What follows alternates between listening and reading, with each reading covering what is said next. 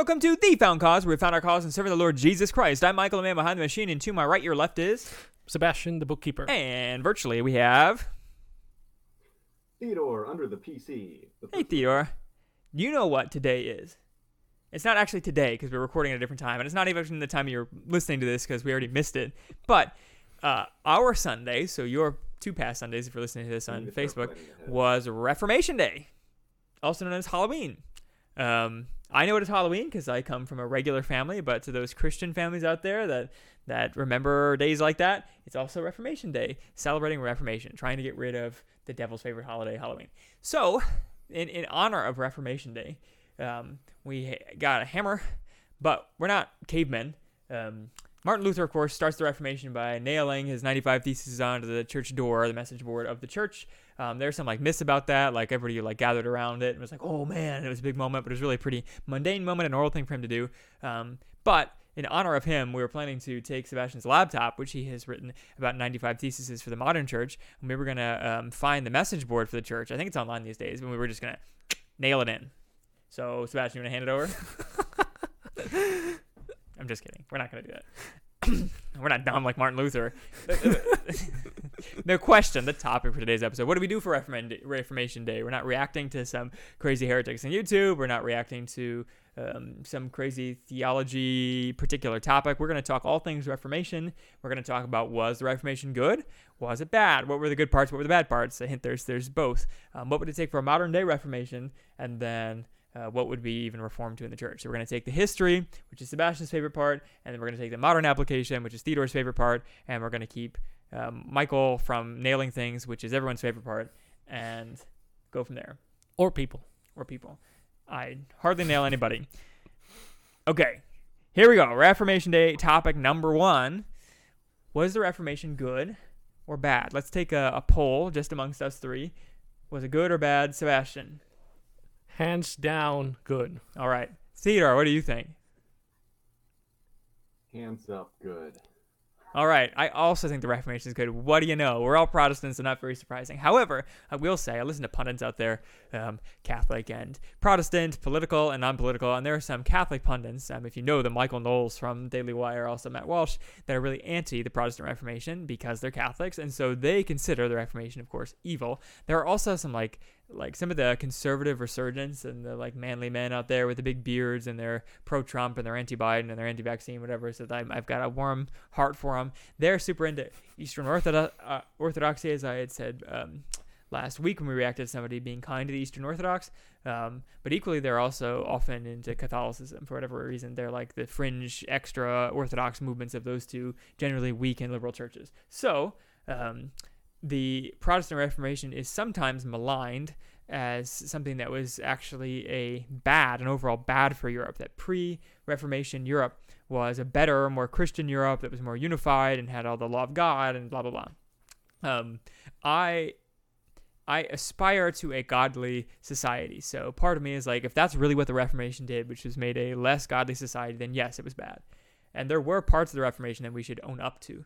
So let's first talk about the bad parts of the Reformation before we talk into some of the obvious goods. The Reformation, just as a summary, maybe, Sebastian, you can give a summary of the Reformation since you're the history man. Yes. And please, I'm going to start with this right away.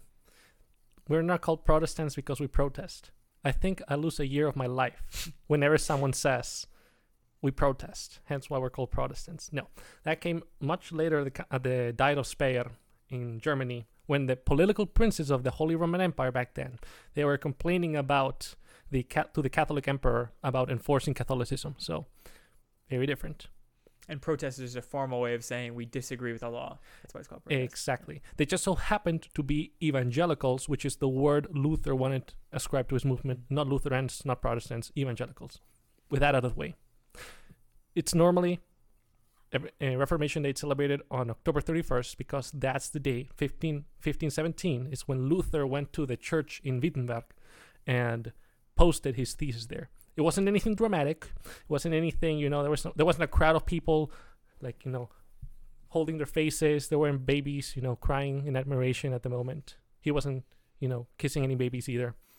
It was just, your normal morning. I have some ideas. Who's going to take me up to debate? And then next, there would be like missing goat, grandma of the town has cookies prepared for everybody for All Saints Day. It wasn't anything dramatic. And it just so happened that he was criticizing something very, very important happening at the time. The sale of indulgences, which was a magic piece of paper that you could fill in the blank. They mass produced these, by the way, that you could put in the name of your dead relative after giving money to the church, the Catholic Church. You could get an indulgence, and then that would shorten the time of someone in purgatory. We have gone over the theology of Roman Catholicism, so this is just an overview. You can look at our Catholic videos for more information on purgatory and the church itself and all the funny moments that the church has gone to. But that was the main critique Luther was giving. And he was convinced that he wasn't leaving the church. He actually wanted the Pope and his supervisors to know, hey, there are these really weird people who are extortioning money out of poor peasants. It's like, do you know this about this Archbishop of Mainz, Pope? Do you know about this degenerate person, Tetzel, who is making these weird rhymes and saying obscene things? Like, even if you rape the Virgin Mary, my indulgences can forgive those sins. So, and little did he know that it was the Pope and the Archbishop who were behind Tetzel. So that's what got him into trouble. That's what led to all the things that we know in the Reformation spiraling. Theodore's giving us some visual Oh, flair yes. with the indulgence money. Yeah.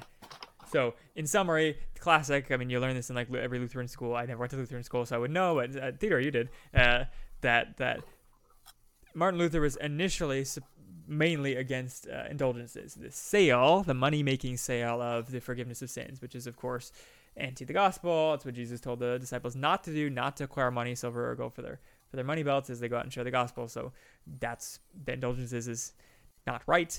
Of course, it doesn't pay any sins at all. It's all alive from the Catholic Church. However, like you're saying, Sebastian, it wasn't supposed to be a splitting of the church. It was supposed to be a reforming of the existing church, not a societal breakdown of everything.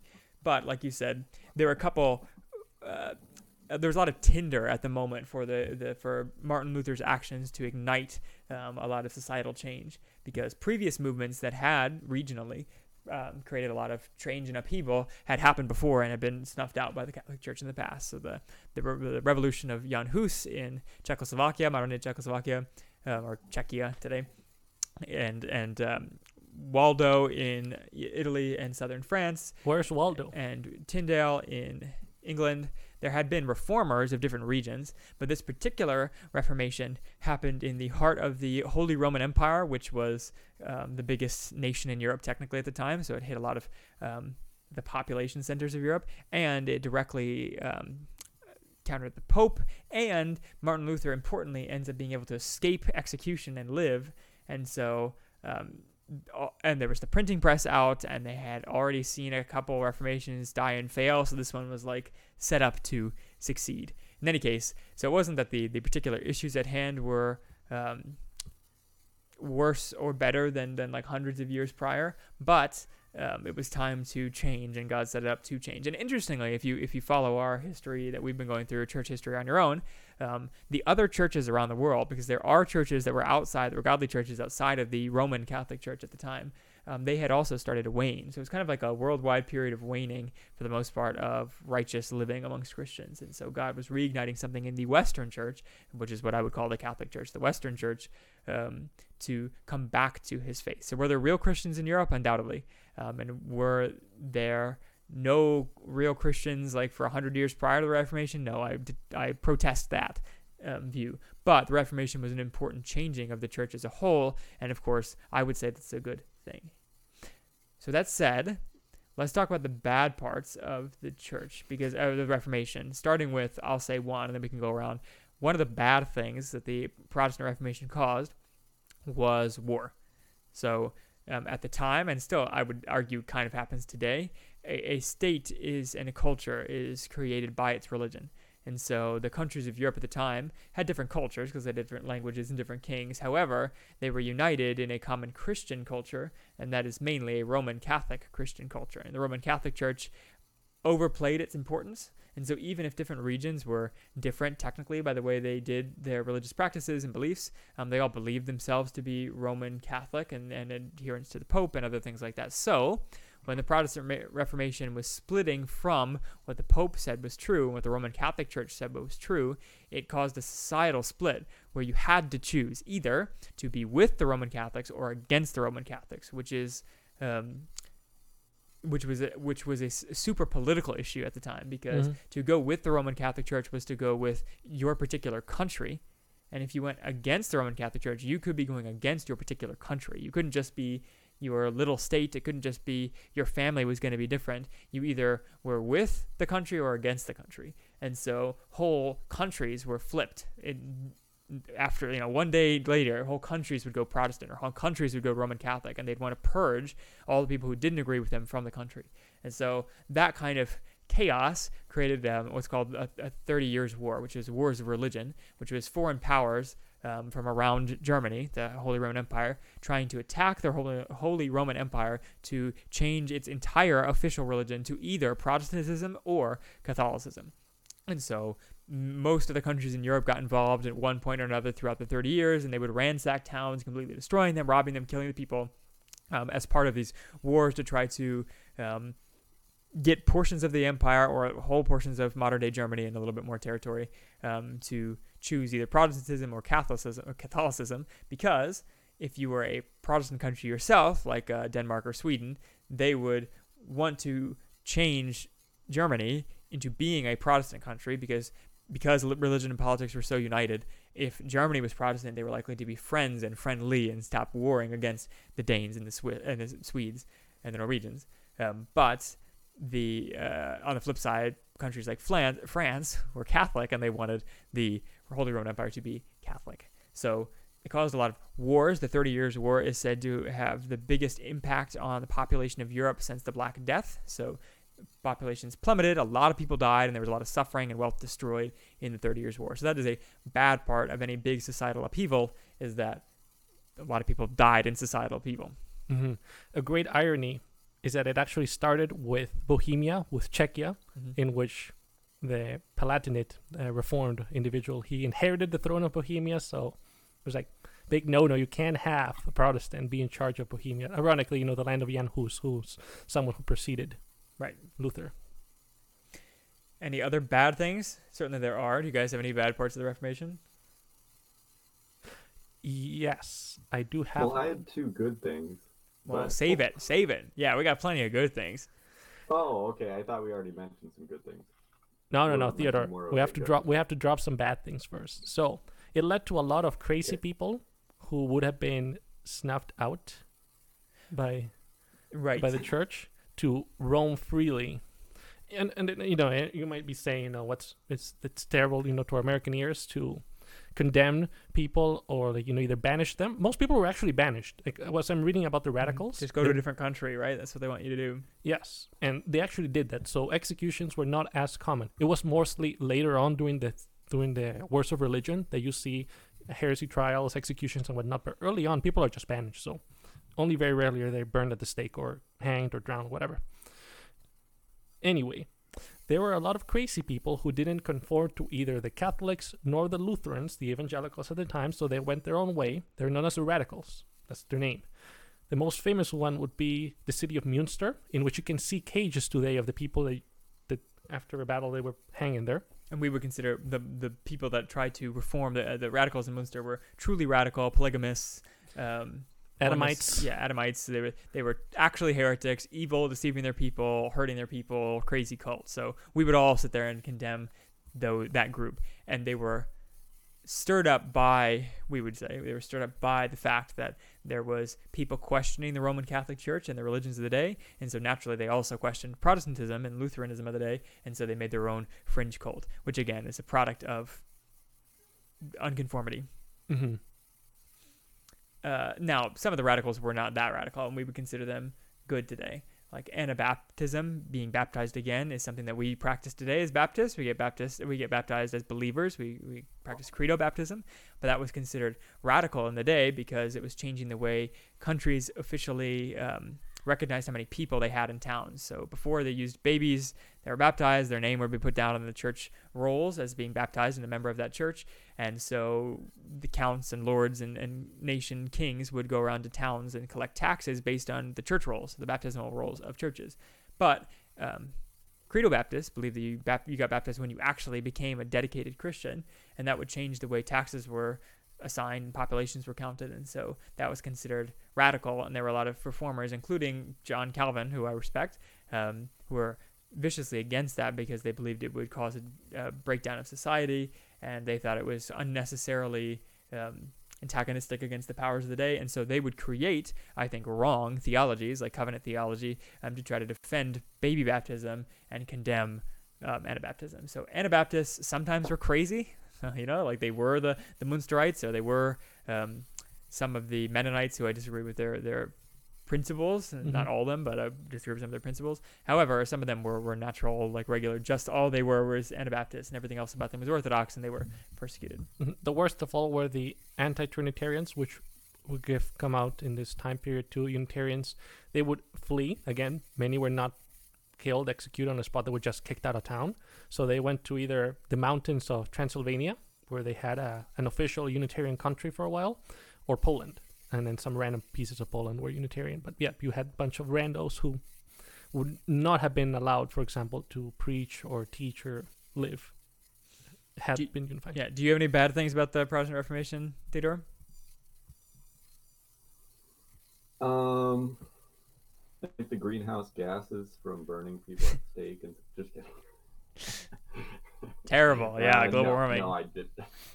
I would say one of the common complaints I hear about the Protestant Reformation, but I do want to push back on this, is that the Protestant Reformation opened up this whole time of questioning things, kind of like the Renaissance supposedly did that too. And so questioning things led to the Enlightenment, and the Enlightenment is a time where they questioned everything. So not only was it cool scientific advancement, as we say today, that was, that we call the Enlightenment a good thing, but often people point to it and say it's actually a bad thing because it caused societal division, right? People weren't united, they were divided, even within nations. So it caused more civil war, and it caused people to become secularists. And of course, secularism is the plague of the modern day, of all these countries in Europe, the United States, and North America becoming secular, and communism becoming secular, and secularism is an evil fake religion. So they credit Protestantism with questioning orthodoxy, and those who also question orthodoxy are secularists, and so they say, ergo, Protestantism created secularism. I would say to everybody, this is when knowing history and funny Pope moments actually create a beautiful harmony, because what had happened just 100 years before Luther, there were three people at the same time claiming to be the one and only true Pope, and countries in Europe did not know what the heck was going on. They were allying with somebody, then there would switch alliances, they would support one candidate. This went on for almost 80 years. So you're telling me that Protestant Reformation caused division? And see, this is even worse, because you're supposed to only have one pope, but now you have three. For a second, you had four popes, but then they only had one. They killed the other ones. So they had one. And I would say that the Protestant Reformation was not what caused the Enlightenment. A lot of people say that, but the Protestant Reformation happened and stuck around for like 150, 200 years before the Enlightenment really kicked off. So although they happened sequentially, right, it happened before the Enlightenment happened after the Protestant Reformation, I would not credit the Protestant Reformation for the Enlightenment. I believe the Enlightenment is much more of a product of the societal changes amongst families, which really doesn't have much to do with Protestantism. It has to do with industrialization and the furthering of technology. So I would say that the industrialization, the Industrial Revolution, caused the Enlightenment, not the Protestant Reformation. So the Protestant Reformation was very conservative for what it was. Like we just said, they were totally against Anabaptists for the most part. So all of Europe still had lists for heretics, right? And people like John Calvin, reformers like Ulrich Zwingli, and even Luther himself and his predecessors, they hated heretics, and they would pursue unity and control and hierarchical society, church and state, and all the church and state stuff. So they were pretty looking for stability. So the fact that there was wars of religion and questioning of the Roman Catholic Church, I do not think produced the Enlightenment. We know it doesn't produce the Enlightenment, because the Enlightenment doesn't happen in 1520. It doesn't happen in 1650. It happens in 1700 or 1690, 1720. And those are the times when, yes, Protestantism was entrenched. However, Enlightenment thinkers often came from countries like Austria and Italy France. and France. And these places had Protestants like any other place, but they were majority Catholics. And so it wasn't like the Protestants were the ones creating Enlightenment thinking. Again, I think Enlightenment thinking comes from universities sticking around for a while and from the breakdown of the family structure and industrialization. So I would say those things caused it. So the Enlightenment, you could argue, is good or bad, and that's for a different discussion. But I would not say the Protestant Reformation caused the Enlightenment, so I refute that bad thing about the Reformation. Any other bad things you guys can think of? We have massive war, we have abundance of heretics, and we have a refutation of the fact that it created the Enlightenment. The Peasants' War? The Peasants' War, yes. So it's not the war of religion that I was talking about. It's not the 30 Years' War, but it was a result of the Protestant Reformation, and that is the peasants of northern Germany decided to rebel and not pay their taxes to their lords, believing that that the law of God precluded them from doing it. Like, they believed that they were lawfully not required to pay their dues to their landlords because they were free in Christ. And so they used as an excuse Martin Luther's teachings of the fact that they weren't beholden to the Roman Catholic Church, and that we should go back to the law of God and other, like, taking Christianity seriously, to advocate for essentially the overthrow of their current landlords, which caused a massive political problem in northern Germany, because the northern German lords said, no, we do own this land, and so you can't just take it from us and not pay your taxes. And so they went and killed a ton of peasants, and the peasants would burn down cities and other things like that. So there was a peasant war in northern Germany, but Martin Luther, to his credit, some people would call it his discredit because the title of this book, but he wrote a whole book and treatise against peasant uprisings, and he was very pro, especially because of the chaos at the time, very pro orderly governing bodies and not uprisings like the peasant rebellion. So he wrote a book called something like against the stinking masses of peasants and their filthy lies, or something like that. It'll go along. Something harsh, yes. Yes. And so Martin Luther himself was anti this, but it was a result of his teaching, you could say. Question or clarification. The peasants would probably not have been able to read the Bible, right? It depends. I mean, No, they would have. If they would have been able to hear it, at least, even if the literacy rates weren't great. If they were to be able to read all of it, they would have read, like, work with your hands, be in debt to no one, serve your earthly master, like, not like God, but serve God and serve your earthly master. Yeah, yes, they would have. Yes, I would say they were much more interested in the political aspects of the law of God, which, I mean, I'm also interested in those too. It's just they were using it, I think, fundamentally as an excuse. So, Theodore, you're right. The Bible doesn't call for mass peasant uprisings, and it has a godly role for government. It doesn't call for the overthrow of government for no reason, or for high taxes. There are calls for resisting particular laws from the government, but it doesn't mean replacing your government. It just means resisting the particular laws the government is doing wrong. And so, yes, if they were taking the Bible and it's full, they wouldn't have done it, and that's what Luther argued as well. But because they now had there was a little bit of chaos in the elites, they decided to use it, I think, as an excuse to overthrow their lords.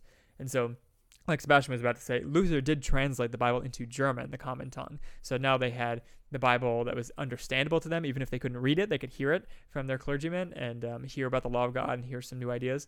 So, again, I guess you can fairly say that Lutheranism caused the peasant revolt. But frankly, peasant revolts happened all the time. And so it wasn't like this was a super rare occurrence in history that only occurred because of the Protestant Reformation. It did occur because of the Protestant Reformation in this case, but there were many other peasant revolts in the past that nobody seems to talk about because they weren't caused by anything except for peasants being upset. So I would say, yes, that's a bad thing. Yes, it was caused by the Protestant Reformation, but it's not ridiculously bad, and I would say it's not a rarity. It's not unique to the Protestant Reformation. All right. It's Reformation Day, so enough down on the dirt about the Protestant Reformation. We all said the Protestant Reformation was a good thing overall. So what makes it a good thing? Theodore, you said you had two things. How about you start us out? What are two good things about the Reformation? I have 4 things now. Well, you mentioned that Martin Luther translated the Bible, and turns out he did that while he was, like, in hiding, right? Yeah. And he translated the New Testament from Greek to German in 2.5 months. So that's a positive. And his influence in reform, church reform, educational reform, so that more people could be educated and able to read the Bible for themselves. And then eventually, today, basically everybody can have access to the Bible in their language. Right. Which we would call a good thing. I mean, some would call it a bad thing. Like some hardcore Roman Catholics out there say that you shouldn't be able to interpret your Bible yourself and you need to go through the priest. Otherwise, you come up with crazy interpretations yourself. But we would all say the Word of God is edifying. We want to be able to read it ourselves. We greatly enjoy it. We learn from it. It creates better Christians. And so, yes, we appreciate that product of the Reformation. Yeah. I think we'd all agree. En masse, there's things that are clear enough that basically allow us to understand God as we should, and also receive salvation. And then one thing I was just a quick quip. I was thinking it's better for one person to be saved and changed by God than for 100 or 1,000 or however many people to think that they can earn salvation themselves or change themselves and not understand God as we believe that God would have us understand him. Right. So even if you had the entirety of Europe being Christian, whereas now you have some secularists like Europe has, and then some real Christians, that it's better to have real Christians than to have no real Christians, which I agree, because that's really the dichotomy. It is better. It's better to have a Catholic society than to have like a Hindu society, I would argue, because it's closer to the law of God. However, I would trade a real Christian amongst a bunch of Hindus for no real Christians and a bunch of Catholics any day, like you're saying. So I agree. Having real Christians in Europe is a great boon. So the fact that the Protestant Reformation brought the real gospel of the free gift of Jesus Christ that fully pays for your debt is a much better thing than the order that was before, but that repressed the gospel. All this goes to say the gospel was present before, I would say, in my humble opinion, the Fourth Lateran Council, when the Catholics doubled down on transubstantiation, the need that you have to go to Mass, get the sacrifice, re-sacrifice, unbloody sacrifice of Jesus, get your salvation every time, repetitive, to do penance, you need to do things in order to earn the grace of God and merit it in that sense. So until then, I would say, from 0 to 1200s, you would have had real Christians in Europe, but after that, Christianity around the world starts to get just down. Yeah, no, I would argue that just because the church official made something, like they had the Fourth Lateran Council and made some unchristian things official, they emphasized the Eucharist, not the word Greek Thanksgiving, but the false version, the false gospel of the Eucharist, that pays for your sin somehow, that the church official had gone astray. But there were still local churches that were preaching faithfully. There were still faithful Christians in Europe, and I would argue in Eastern Europe and the East as well. However, the majority of the church had turned away, which is always a bad thing.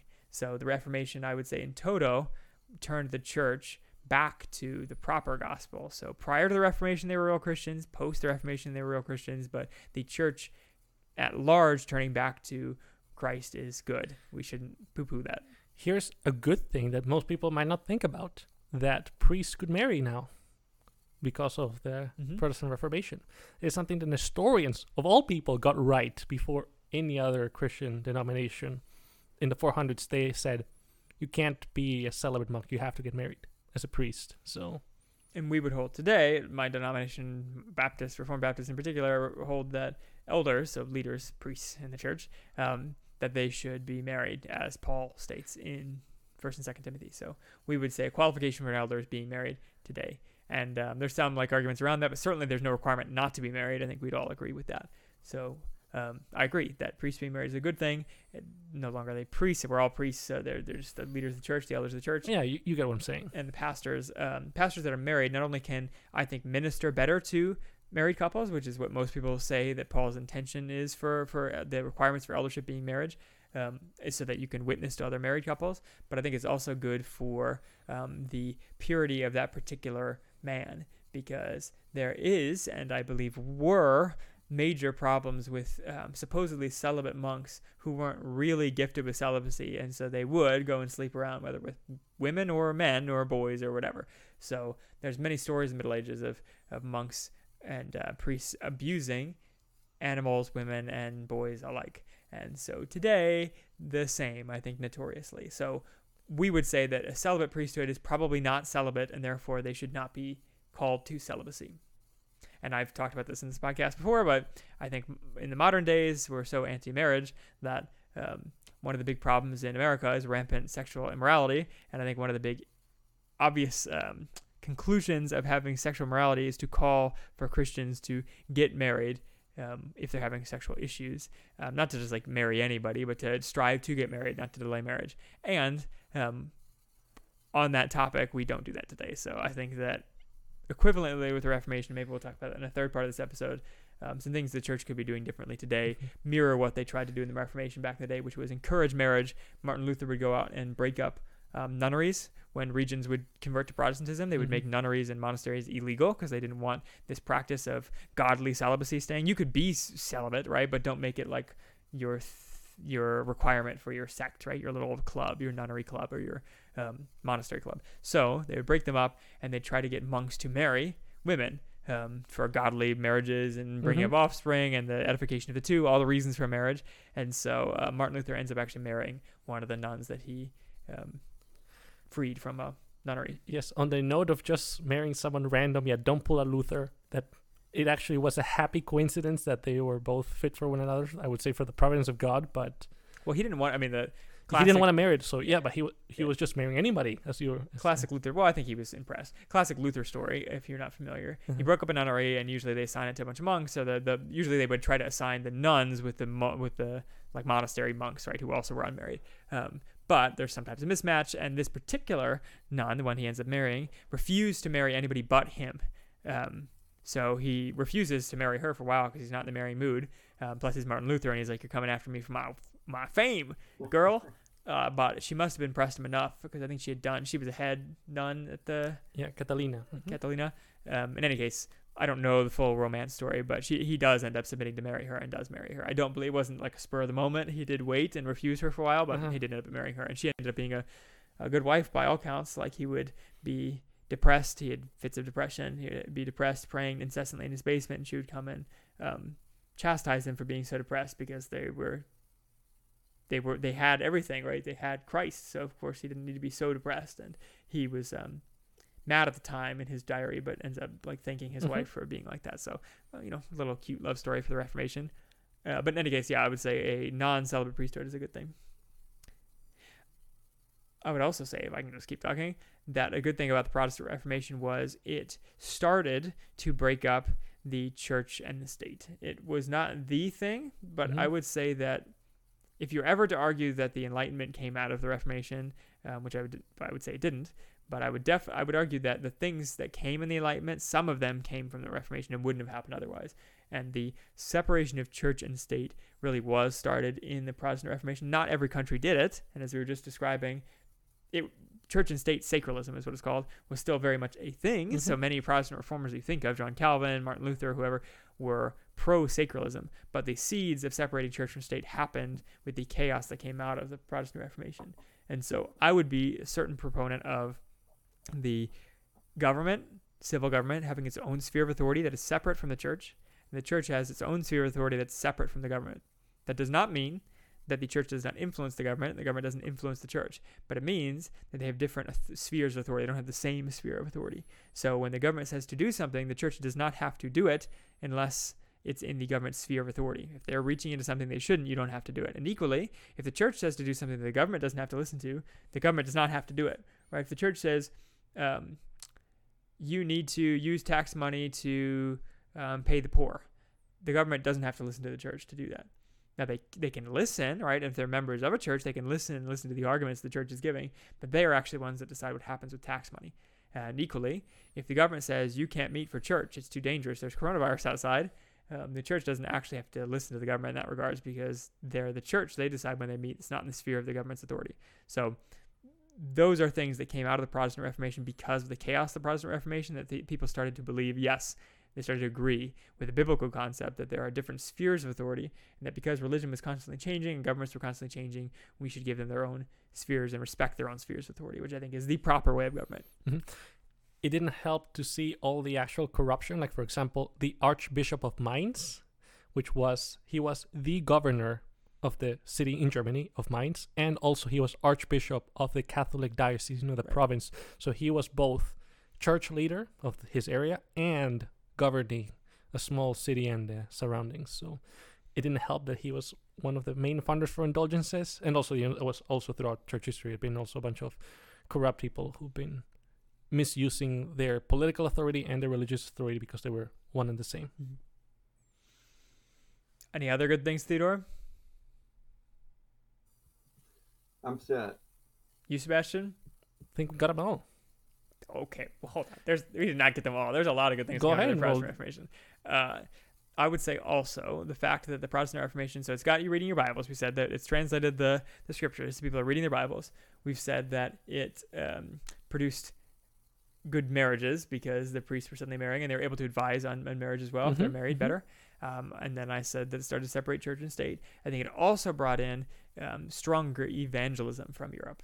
Europe ends up being an evangelism center, whereas it used to not be.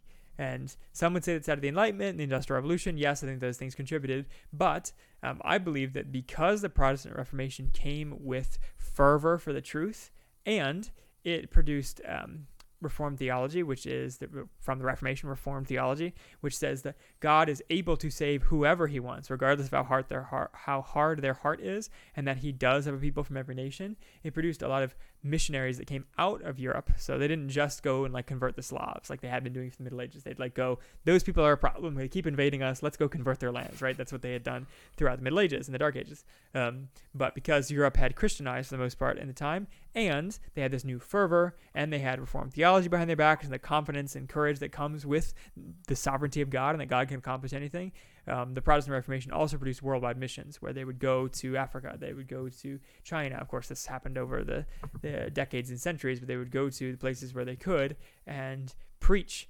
not just creating little outposts like the Puritans did, but also outreaching to people groups who would normally hate the gospel. And that has brought the light of the gospel in the modern day, to Africa, to China, to South America, to North America, to all the peoples of the world really have heard the gospel at this point.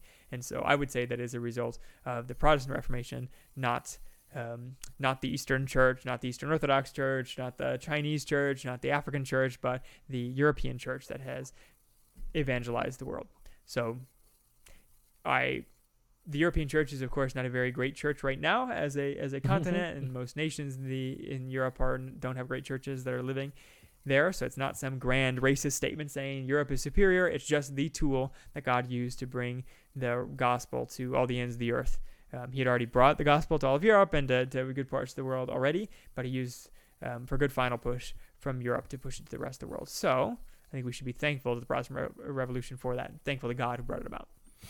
Okay. There may be actually some sound, I was thinking, that might be stretching it, Michael, but seeing the Catholic reaction to the Reformation by putting together the Jesuits, who were the evangelizers, so to say, of Catholicism, that they went as far as China, as far as, they wanted to win the Orthodox back to the Catholic fold. They went as far as Russia, they went everywhere, infiltrated everywhere. So I think that there's some sound. Yeah, it's very sound to say that such a counter-reaction, counter-reformation was needed because of how much fervor the Protestants had. Yep. You could go on all day about some of the things the Protestant Reformation brought, but let's bring it into the modern days. We talked about the history. We talked about some of the bad things that came out of the Reformation, some of the good things. We said it's an overall good, a boon. The question is, today, there are still church issues, right? There's still things that we freak out about. There's still things we disagree with fellow brothers and sisters about. There's things that we say are dividing lines between non-Christians and Christians, people who think they're Christians, like Roman Catholics, and those who don't. What would it take today within our own church, so those who we believe are fellow Christians, or at least are claiming to be fellow Christians within our own church? And I'm excluding Roman Catholics, people that we exclude. What would it take today for there to be a reformation? What would be the line? So back on Martin Luther's day, it was salvation by faith alone, and the abuses of the church, like indulgences? Is there a similar line that we'd say, if the church does this, we need to break off from the church and reform, so much so that we would like declare the other side anathema and found our own cities and towns and move away and create little communes of just our sect? Are there issues like that today that would spur that? Are they present today? Where's the line? I'll say right now. Go ahead, Theodore. Well, I think just today we got a pandemic of tolerance. Yeah. Per se. Because just like in Revelation, the angel chastises whatever church for being tolerant of evil and immorality. Right. Mm-hmm. And obviously many churches are doing that nowadays in order to cater to more people, or because they value their sense of compassion more than truth. Mm-hmm.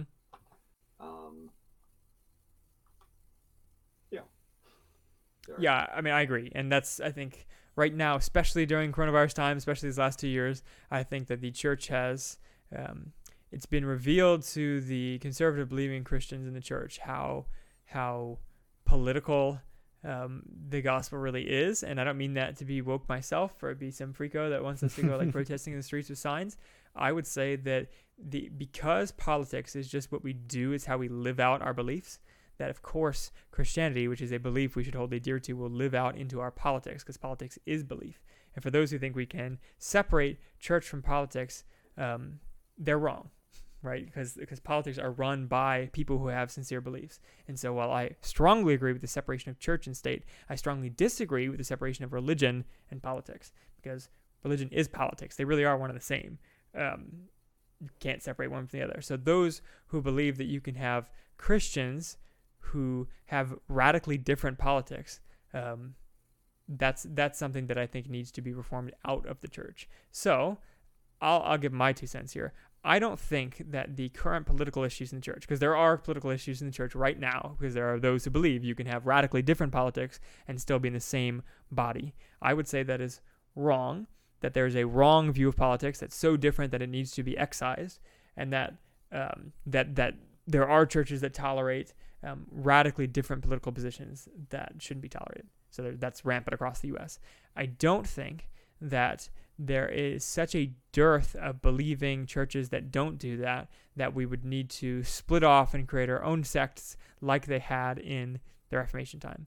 I would say we should be true to the word Reformation and try to reform our local churches if they're pushing towards that conciliatorism, that lukewarmism like you're describing, that tolerance of evil, Theodore, whether it's homosexuality or it's abortion or it's just general laziness about spreading the gospel, or it's secularism and humanism and some of the like universalism that's brought in by modern politics and religion, the religion of the day. If it's those things, I think we should try to reform the church local. But there are enough godly churches that have reacted against that I don't think that we need to split off and make our own sects, like I had said. So I would say that we don't need the kind of Reformation that we had at the Protestant Reformation today. God has still left a godly and sizable remnant in this country that we'd be able to join up with and fight alongside of. I think it's much more productive to be able to join existing movements than it is to create a new one. Mm-hmm. Exactly. That was also Luther's intention. He wanted, It was the enemies of God who actually kicked the poor guy out rather than him leaving. I would say one that is very dear and close to my heart, that many churches around the U.S. and also around the world, in Europe probably to do it, is that they don't believe in biblical inerrancy. Right. Mm-hmm. That one breaks my heart into many pieces. And that one is something that I would say, this is my take on it, do as you may, that is worth, I would say, separating or something. Because if you don't believe the Bible is real, then why are we gathering here every Sunday? Why are you preaching? Yeah, I had a very interesting, if I can go off on a tangent, I had a very interesting discussion with somebody at my church about this who believes in biblical inerrancy, but he was claiming that it shouldn't be a dividing issue because England, for example, Anglicans, who I don't think highly of, but they are technically Protestants that would technically be believers in the gospel. I just don't think often they do. But that they, by and large, reject biblical inerrancy because they say, this is the phrase they use, and I really despise it, but this is the phrase they use. They say, well, if you learned that in reality, creation wasn't in 6,000, 8,000 years, whatever numbers might be in the Genesis, that it was a literal time frame. If it wasn't that, right? So it really was 4 billion years old, because this is the issue that causes people to be non-biblically inerrant is creationism. They might have other issues that they add in there, but creationism is the one they have a problem with. Then I would still believe the Bible, and therefore I don't believe in biblical inerrancy because I allow the Bible to be errant in that part. But that's really just faithlessness. They don't believe Genesis 1 and 2. So they say, we want to believe the rest of the Bible. And so they're trying to be faithful while having faithlessness in parts of the Bible. And so they would say, if in reality Genesis 1 and 2 were incorrect, it doesn't mean I'd lose my faith. And you, biblical inerrancy people, you would lose your faith if we were able to 100% determine that Genesis 1 and 2 were wrong.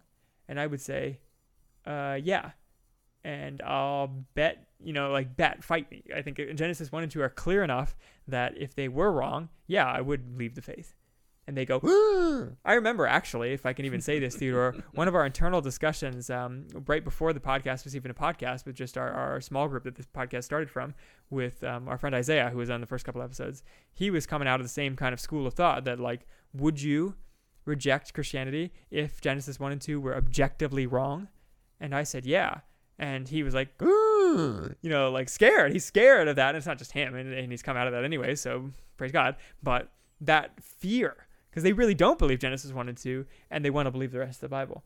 And so they're afraid that you'd have a doctrine that would actually, that would make them leave the faith. But they wouldn't. I think genuinely there are Christians who have that fear, like Isaiah, this guy that we had. I think he was genuinely a Christian before he came to the biblical inerrancy conclusion. I think that biblical inerrancy is a secondary issue. It's just a very important one. So I would think that, but there's just so many churches that aren't biblically errant churches. There's plenty of biblically inerrant churches out there that we don't need, flag-waving Reformation to fix that one. I would advocate that we believe in biblical inerrancy, but I don't know. I don't think that's a Reformation-style issue. I'm glad you're more optimistic then. We'll keep with an optimistic spirit in that case. But I do despise errancy of the Bible advocates because it's just faithlessness. It's condoned, mystified, solidified, scholarized faithlessness. They don't believe Genesis 1 and 2. Mm-hmm. A concern that I see primarily in Europe, and this is actually the inverse of what the earliest heresy was in the church. The earliest heresy was Gnosticism. Well, actually, Judaism, but they died. Gnostics, they believed that the divine is so great that you couldn't conceive of it coming into the physical world. Look how the tables have turned. People now, they only think of the physical world, and they think that the spiritual doesn't even exist.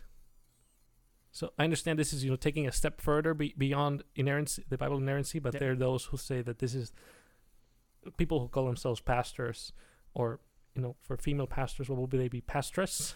Pastorettes, yeah. Or priestess, I suppose. But that it's just a nice book of stories, and, this is just a nice teaching, and make the world... I believe that Jesus rose from the dead, that Jesus is God. It's all code word for... homosexuality is good, and I voted Democrat line. Oh gosh, I don't know how you twisted that one around. And equally, so on the Democrat front too, we talked about this too, but there are Christians who vote Democrat. Would I correct that? Yes. And I already said that I think that is wrong, not because Democrat is a word that is unholy and it says in the Bible, don't vote Democrat, but the values of the Democrat Party are not God's law. And so it's really a God's law issue. And so I would say that valuing the values that the Democrat Party value earnestly is a rebellion against God. Does that mean you're not a Christian? No, but it means you're a sinning Christian. So I would call it out as churches. And I don't think, like I said, I don't think that you as a church should rightfully tolerate such diverse political beliefs. So I do believe you can tolerate a large amount of differing political beliefs, but they need to be arguable from the Bible. and well argued from the Bible. So Democrats argue from the Bible by saying you should love your neighbor, therefore you should agree for 40% tax rates and redistribution to the poor. And then I would point to God's law and say that's not what God says how to care for the poor. And you're actually not only are you adding to God's law with random other laws, right? And I think that's like a tolerable. If you're wanting to add random laws to God's law, I would disagree with that. I think we should stay to the base level, but it's arguable from the Bible. However, if you're directly refuting God's law, you're saying homosexuality is good. You're saying that abortion is good, that murder shouldn't be punished, that thievery shouldn't be punished, right? Those are the things that I would say. Not only are you you're not arguing from the Bible, right, correctly, but you're also refuting plain evidences from Scripture, plain teachings from Scripture. And therefore, I would say that shouldn't be tolerated in church. You should be reprimanded for that. Doesn't mean you're not a Christian, but you should be reprimanded, just like you should be reprimanded for sexual morality, for thieving yourself. And so I would think if I was going to create some reformation in the church, I don't think it needs the Martin Luther style reformation. However, I would think the American church needs to recognize once again how political religion is, so that we apply it to our politics and don't tolerate that level of diversity in the church, because it's not healthy for people who are trapped by the lies of politics. And equally, it's not just Democrats. There are Republicans on the Republican side that have the R next to their name, right? And they're supporters of Donald Trump, but they advocate for abortion. There are plenty of Republicans that advocate for abortion. There's plenty of them that advocate for super high tax rates that aren't biblical. They advocate for foreign intervention and wars that the Bible wouldn't support. And so if they have the same kind of recognition of what God's law is and then refutation of it because of their politics, I would say that should equally be corrected. Now, I think more often than not, the Democratic Party is anti-God's law than the Republican Party, but it stretches to any politic, right? It stretches to libertarianism and whoever, so it's not a pro-Republican message. It's really a pro-God's law message. And if I wanted to reform the church today, I would push on that front. You're saying biblical inerrancy is the bigger one. Yes, because why would they listen to God's law if they think that God in the Old Testament is a big meanie and Jesus this nice different God? Like, oh my gosh, that's another okay.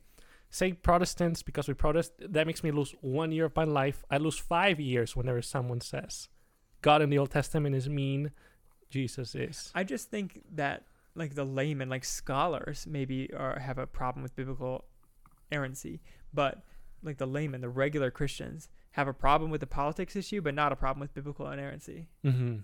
So because they believe it, because they're regular old faithful Christians, right? So they're like, yeah, I believe the Bible. They haven't been to college yet, so they haven't learned all like weird things to be worried about. That Genesis 1 and 2 might not be right. So I would think the law thing is a bigger issue, but you're saying biblical inerrancy, which is valid. That's a good thing to reform the church if that's the problem. What do you think, Theodore? What would be your crusade if you could make one for the modern day church? Well, I was just under the impression, like, what will it take to reform, or what should we do to reform? Well, what would we be reforming to? So you said yourself that one of the big problems that you see is tolerance of evil, right? So what would you do? How would you reform the church out of that? You don't need like step by step or anything, but nailing laptops to large wooden church doors. Yeah, that's a start, right? Just slamming those things in. 95 Theses posted on the church door. But relating to that, I think interdenominational discussion and like deliberate, disciplined discourse between different denominations, so that there's like enough transparency and education and teaching for all the church members, so that they can see for themselves, and that we can assume that most people are reasonable. I mean, that's an assumption right there. True, but what else can we do? Except assume the best in them or of them. So just, I think, good discussion like Luther was trying to make. Okay. So let me try to summarize then. You would say Reformation, we should be reforming to a more like cohesive Christian body in the U.S. instead of being so separated with our denominations? that would be good. Like, if there's a few denominations, sure, but if there are like 10 denominations and then 1,000 sub-denominations and then all these things, and people think that these differences are big, and some are. Um, but yeah, I think a lot of discussion, transparency, and that would solve some of it. But then it's obviously up to the person who they choose, who they surround themselves with in their environment. And then Well, and I've discussed on this podcast before, because this is just, so I'm just spitballing here. Don't take offense, Theodore. I have talked about, we had an episode titled, "What Would It Take to Unify the Church?" with the same principle. Like, what would it take for all the like faithful Protestant denominations in the U.S. to come together and form into one?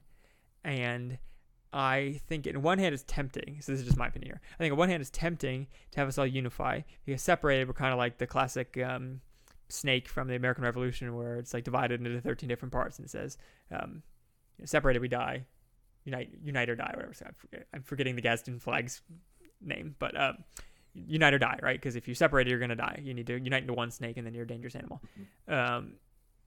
I do think that would be useful.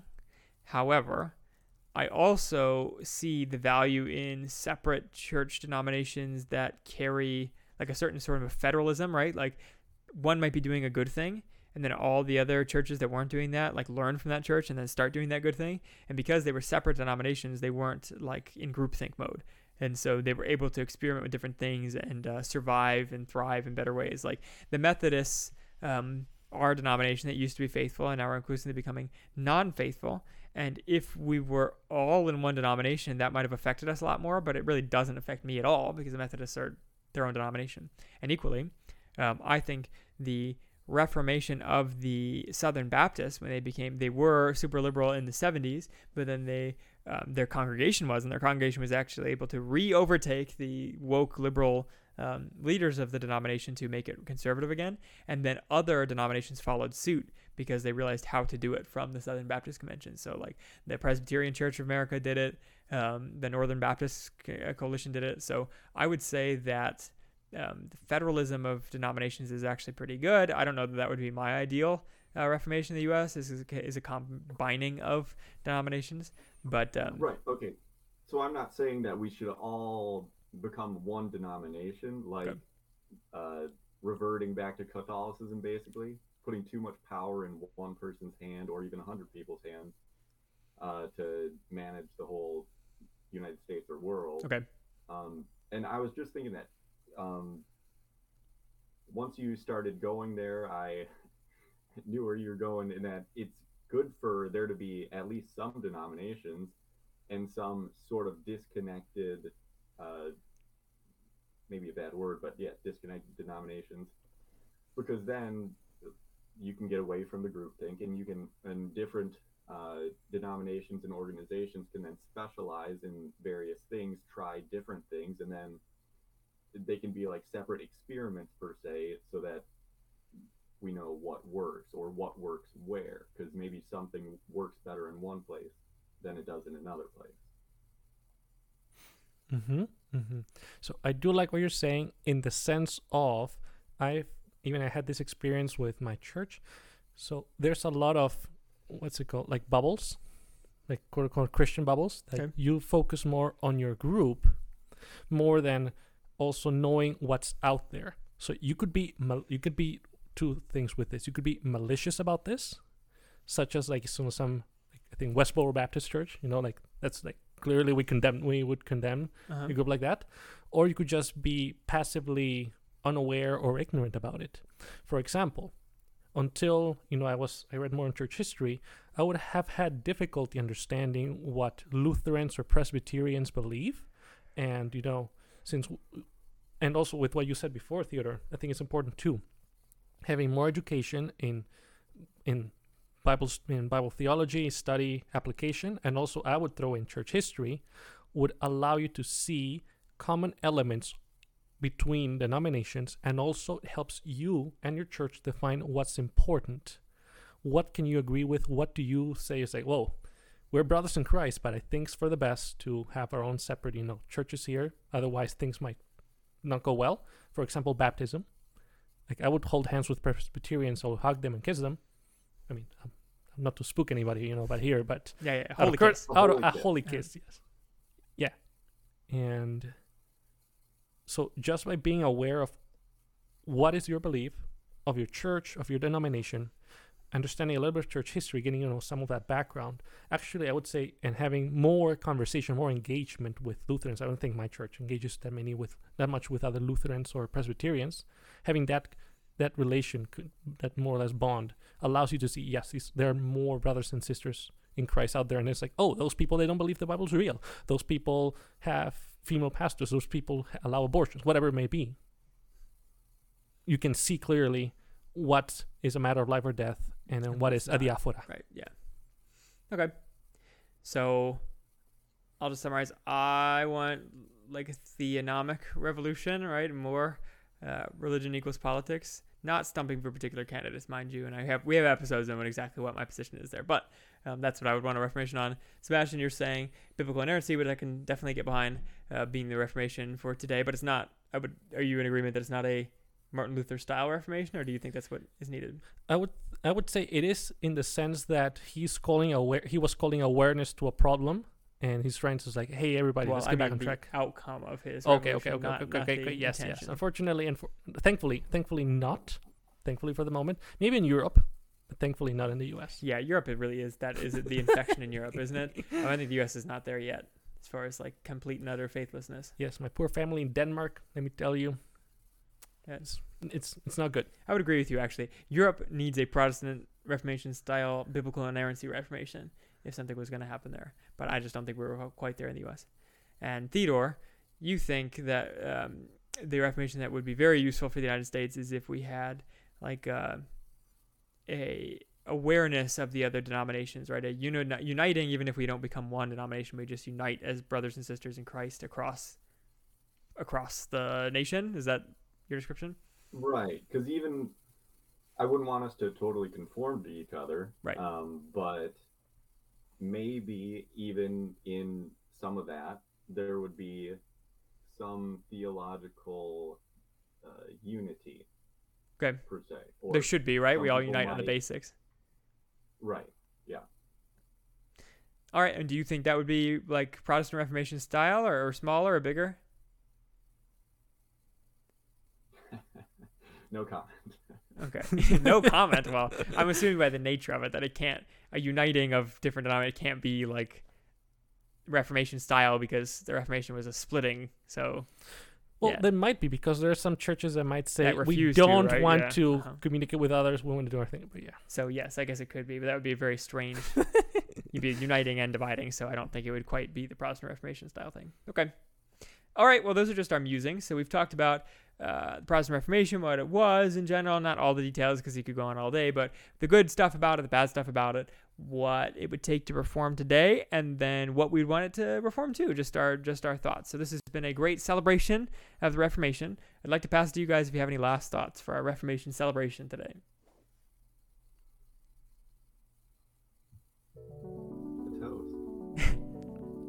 All right. Toast. That is why we have found our cause in serving the Lord Jesus Christ. Thanks for listening. I've been Michael, the man behind the machine. To my right, your left has been Sebastian, the bookkeeper. And virtually it's been Theodore, under the PC, person of Christ. If you want to see the rest of our episodes, you can go to foundcause.podbean.com and download them all for your listening pleasure. That's just audio only, though. If you want to see our beautiful, handsome faces and Theodore virtually right here floating in amongst us with our cool special effects, you should go to facebook.com/foundcause to look at all our videos. We're also on YouTube. You can search us there, Found Cause on YouTube as well. We're also on iTunes and Spotify and wherever else you might find your podcast these days, where you can listen to us on 3 times speed. God bless you if you can do that. Until next time, we will watch something completely different. Thanks for listening. Bye-bye. Goodbye.